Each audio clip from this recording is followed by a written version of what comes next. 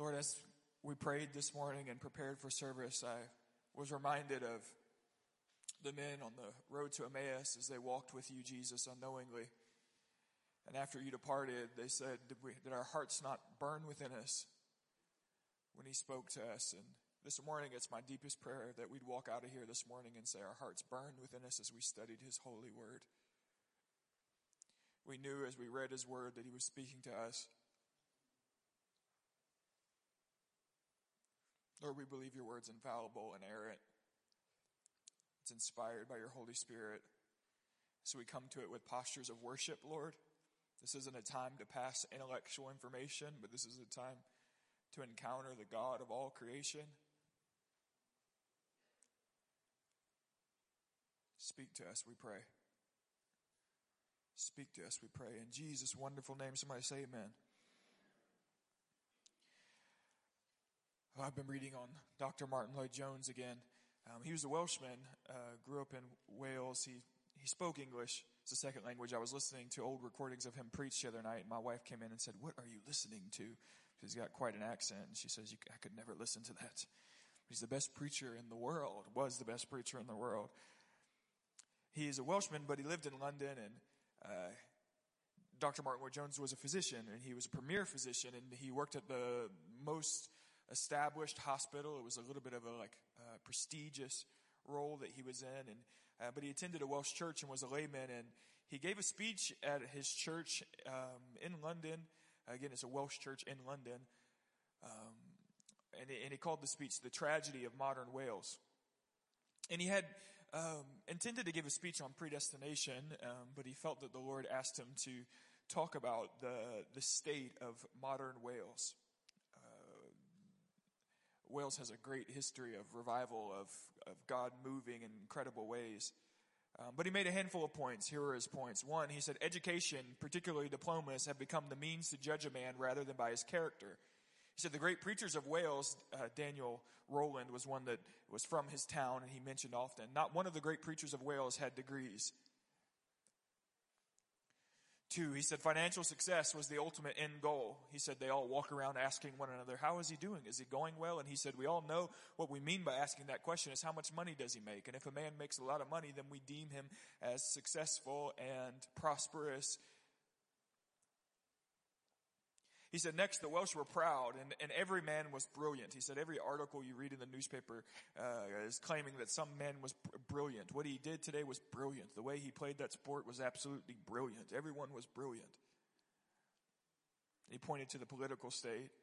Then he said that pure worship was forsaken. The singing of hymns was entertainment and tradition, but it wasn't an expression of true worship. It was just going through the motion. Maybe they liked the sound of the hymns or the tradition of the hymns, but no one sang a hymn from a place of pure worship intending to encounter the holy, thrice holy God of the universe. And then he started on the state of preaching, which was like his pedestal. He said a society in this state could never produce real preachers. He said, you never know what our preachers believe. He said, they don't sing the truth with fire in their bones. He said that preaching had become a mere profession. Now, Martin Lloyd-Jones is something like 25 years old. He's a doctor again. He's not a preacher, but he's given this speech on the modern tragedy of Wales, and the newspapers catch it. So the newspapers publish it, and all of a sudden he finds himself in the limelight, and everyone has quite an opinion about what young Dr. Martin Lloyd-Jones has to say.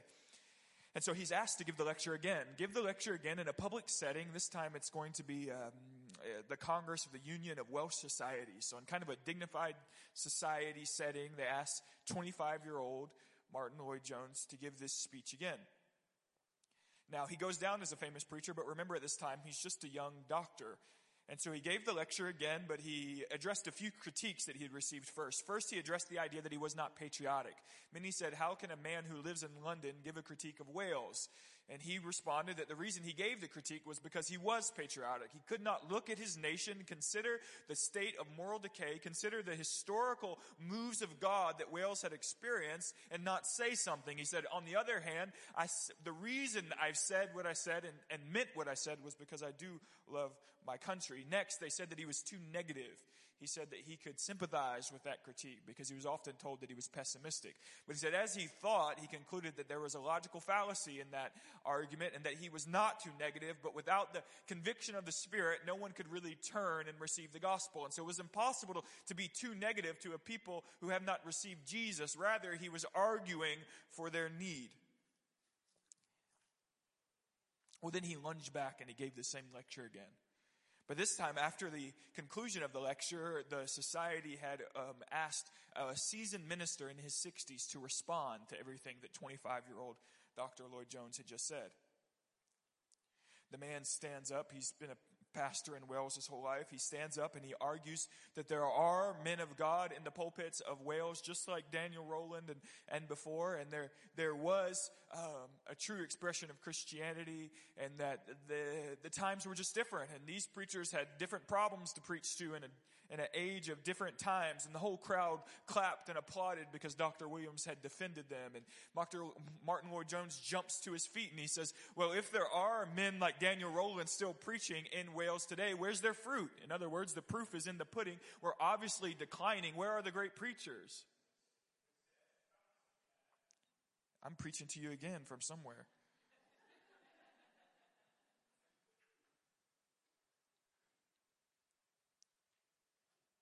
So the newspaper reporter said that every time that Pastor Williams would respond, that Dr. Lloyd Jones had something to say right back sharp. And he said it was the most interrupted meeting he had ever been in because they were just cutting each other off left and right. But when all was said and done, it was clear, again, Dr. Lloyd Jones is still a physician. He'll go on to be a preacher later.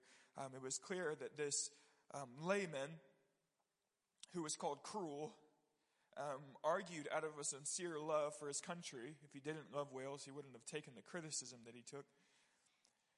And second, it was clear that he argued from experience. He was arguing as a young man who grew up in this country, grew up in stale religion, who had never heard a clear presentation of the gospel. He grew up in a lethargic church. And he had been broken over that. It was clear that Dr. Lloyd Jones had in the secret place of prayer met with God concerning his nation. It was clear that he had been broken over his own sin. It was clear that he had had a revelation of the true gospel, mainly that it's only by the blood of Jesus and the power of the Holy Ghost that any man can be born again and escape his his state of sinfulness by the power of the Holy Spirit. That God was going to have to shake men awake, and that lazy kind of political, he talked a lot about political preaching, could never cause anyone to be born again. And he argued from a place of brokenness. And now it's primarily my point this morning, and we'll move on to the text, that brokenness has an argument. It's primarily my point that broken men and women have something to say. The reason our pulpits and our nation have nothing to say, it's just gibberish passing from the lips of a man to the ears of people who really don't care to listen anyway. The reason our pulpits have nothing to say is because our pulpits know nothing of brokenness. Broken men and women have something to say.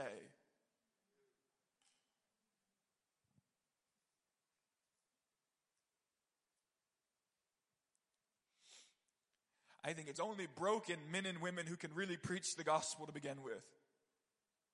If you haven't really looked your sin in the face and acknowledged that the blood of Jesus is your only hope, and in sincere faith, then recognize that blood is all powerful to set you free from your sin. So now I'm broken in my sin, but I stand with confident faith that the blood of Jesus really did something for me. Then I have something to say. And not only do I have something to say, I don't really care what you have to say about what I have to say. And that's where Dr. Lloyd Jones stood. All right, let's read. Somebody should play that again, however they did that. Let's read from Psalm 51. We're going to start in verse 7. We'll read through verse 15. If you'll remember, we talked about verse 7 through 12 last week, so we're not going to comment on verse 7 through 12. I just want to read the context, and we'll start commenting on verse 13 through 15. Starting in verse 7, purge me with hyssop, and I shall be clean. Wash me, and I shall be whiter than snow. Let me hear joy and gladness. Let the bones that you have broken rejoice.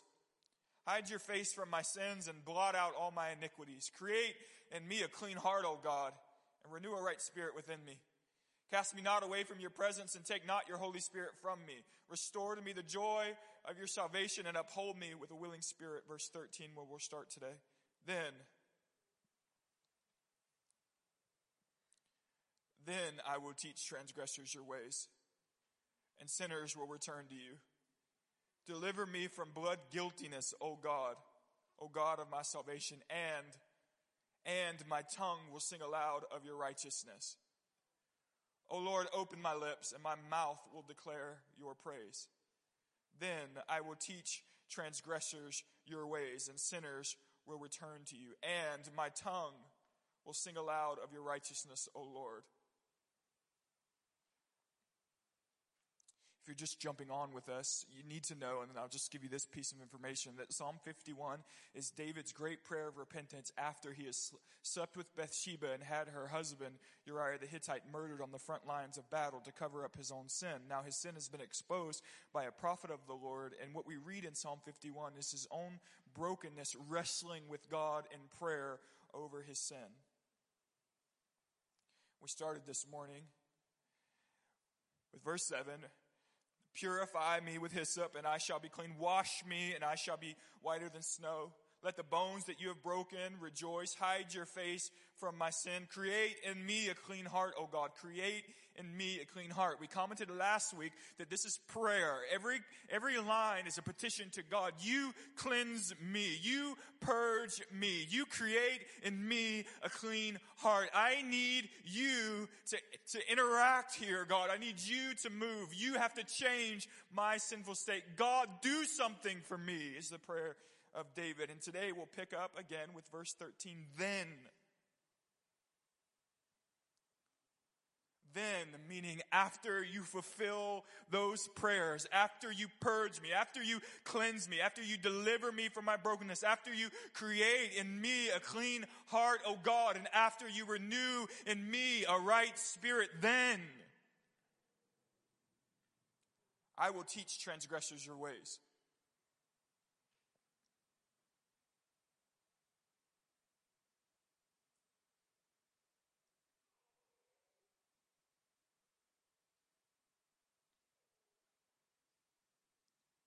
The broken man or woman who's laid on the ground and cried out to God in prayer and really been convicted of their sin and cried, God, cleanse me, wash me, who's really encountered the gospel, the fact that the blood of Jesus shed for us on the cross of Calvary intends to cleanse us from the deepest places of our own iniquity. The man or woman who lays on the ground and cries there.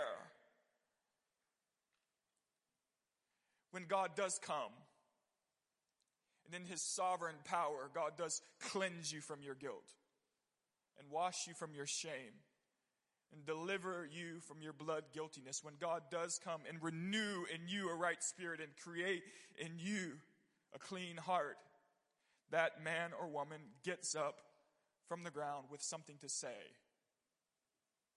Then I will teach transgressors your ways. I want to say a few things here.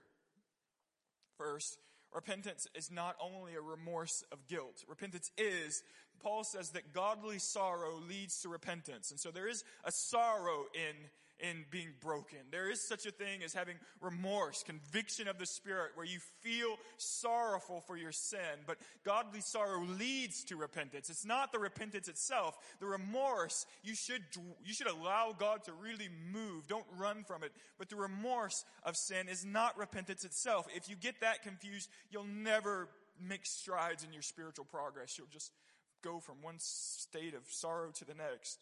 Godly sorrow leads to repentance. So repentance is not remorse.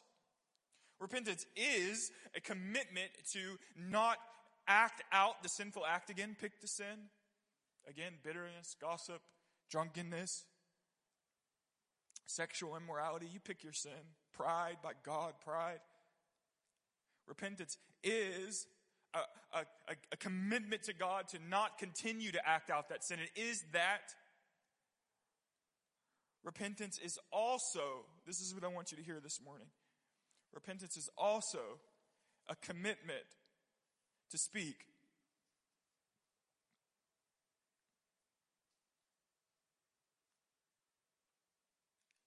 So in turning, we feel conviction. We resolve not to participate in these acts of unrighteousness again, and we begin to advocate for the truth.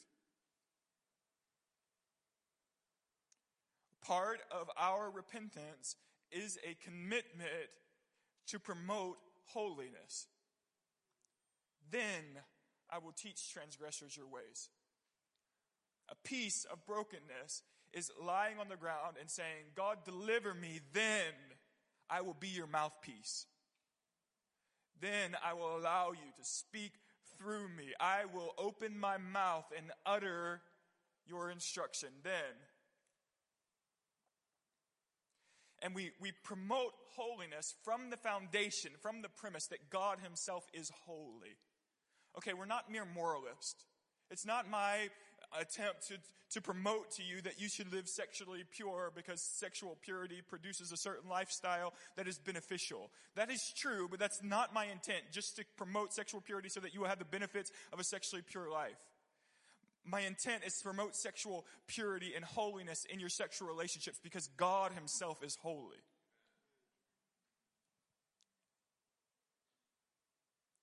And so we have a culture of death. We need to promote a culture of life because God himself is holy and the life giver. And no man or woman has the right to take life but God himself.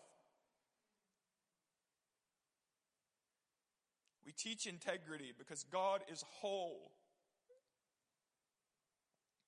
We need to allow the Spirit's work, listen to me, to move us from conviction of sin. We need the Spirit to move us from sorrow over our sin. We need the strength of the Spirit to empower us to walk in purity so that we don't stumble in sin again. And then we need the anointing of the Spirit of God to bathe our words as we proclaim truth.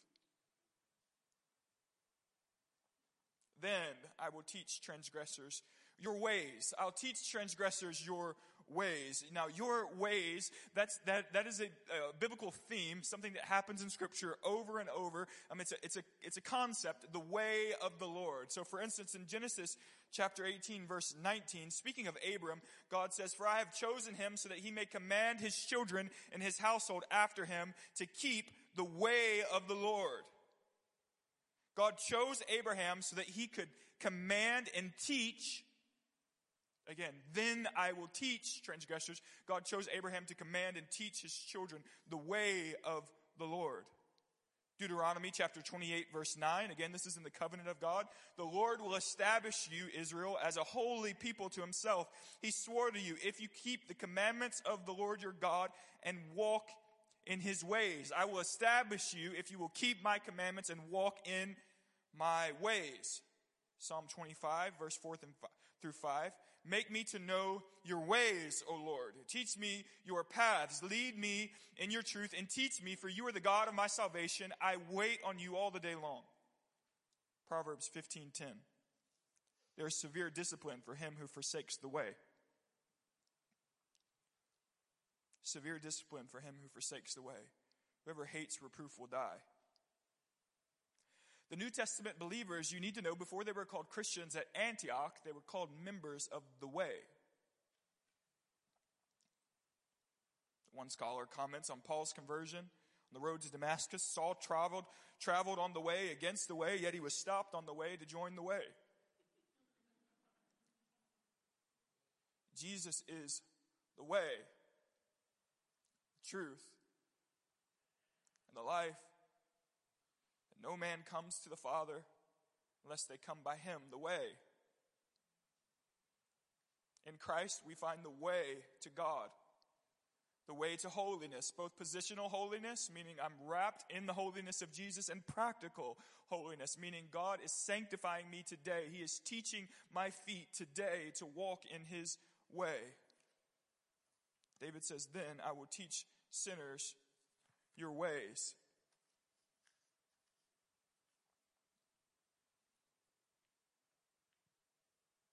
Then David says, "Deliver me from blood guiltiness, O God." And here we learn something that I really don't want you to miss.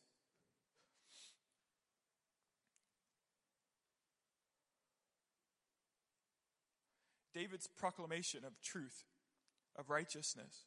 When David teaches sinners the ways of God, David's entire ministry of proclaiming the truth of the Lord is founded and dependent upon his own experience of the mercy of God. Before David is able to proclaim the way, he must first experience God's pure and holy mercy. David will have to have an encounter with the grace of God before he's ever able to proclaim the way. So therefore, in David's proclamation of the way, there is always an invitation to experience and encounter the same mercy that David experienced and encountered. God is not looking for men and women who will sit on their high horse and proclaim their own self-righteousness to the earth. Be like me because I'm better than thou. God is looking for men and women who know their own sin, who have laid before God and asked for mercy. Deliver me, God. Who have experienced mercy, who are confident in God's ability to cleanse us. And then, when the man or woman who's experienced mercy proclaims the truth, there is always on the back end an invitation to experience mercy. David's proclaiming, teaching, admonishing others to the way of the Lord has to begin with an invitation to encounter the mercy of God that he experienced, because without that mercy, David has no ability to get up from his position. You are called in your repentance to teach holiness, to advocate for righteousness. But in your proclamation should always be an invitation to experience the same mercy and grace that you've experienced. Then the church has a commission to proclaim the way of the Lord, always inviting our country, our nation, our community to experience the cross of Christ. So we're not moralists. We proclaim holiness based on the holy nature of God, always extending an invitation to come to the cross of Jesus and to really be washed of your sin. If the cross isn't at the center of your proclamation of integrity, you have a foundational problem. If you just want to talk about other people's sin because you want to talk about other people's sin, you have sin. If you're self-righteous, you're good for nothing. You're good for nothing. Don't hear me this morning patting my own back. All of my ministry, all of your ministry, it is founded fully upon the grace and the mercy of Jesus found in the cross of Calvary, so that David can say,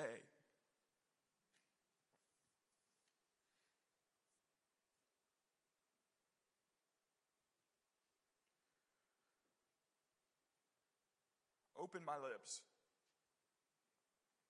that my mouth may declare your praise.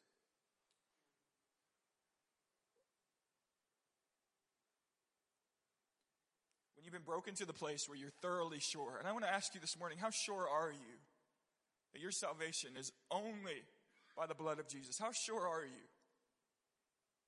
When you give your testimony, is it, I did this and I laid down my sin and I put down the bottle and then I came to Jesus. Oh, did you come to Jesus or did he haunt you?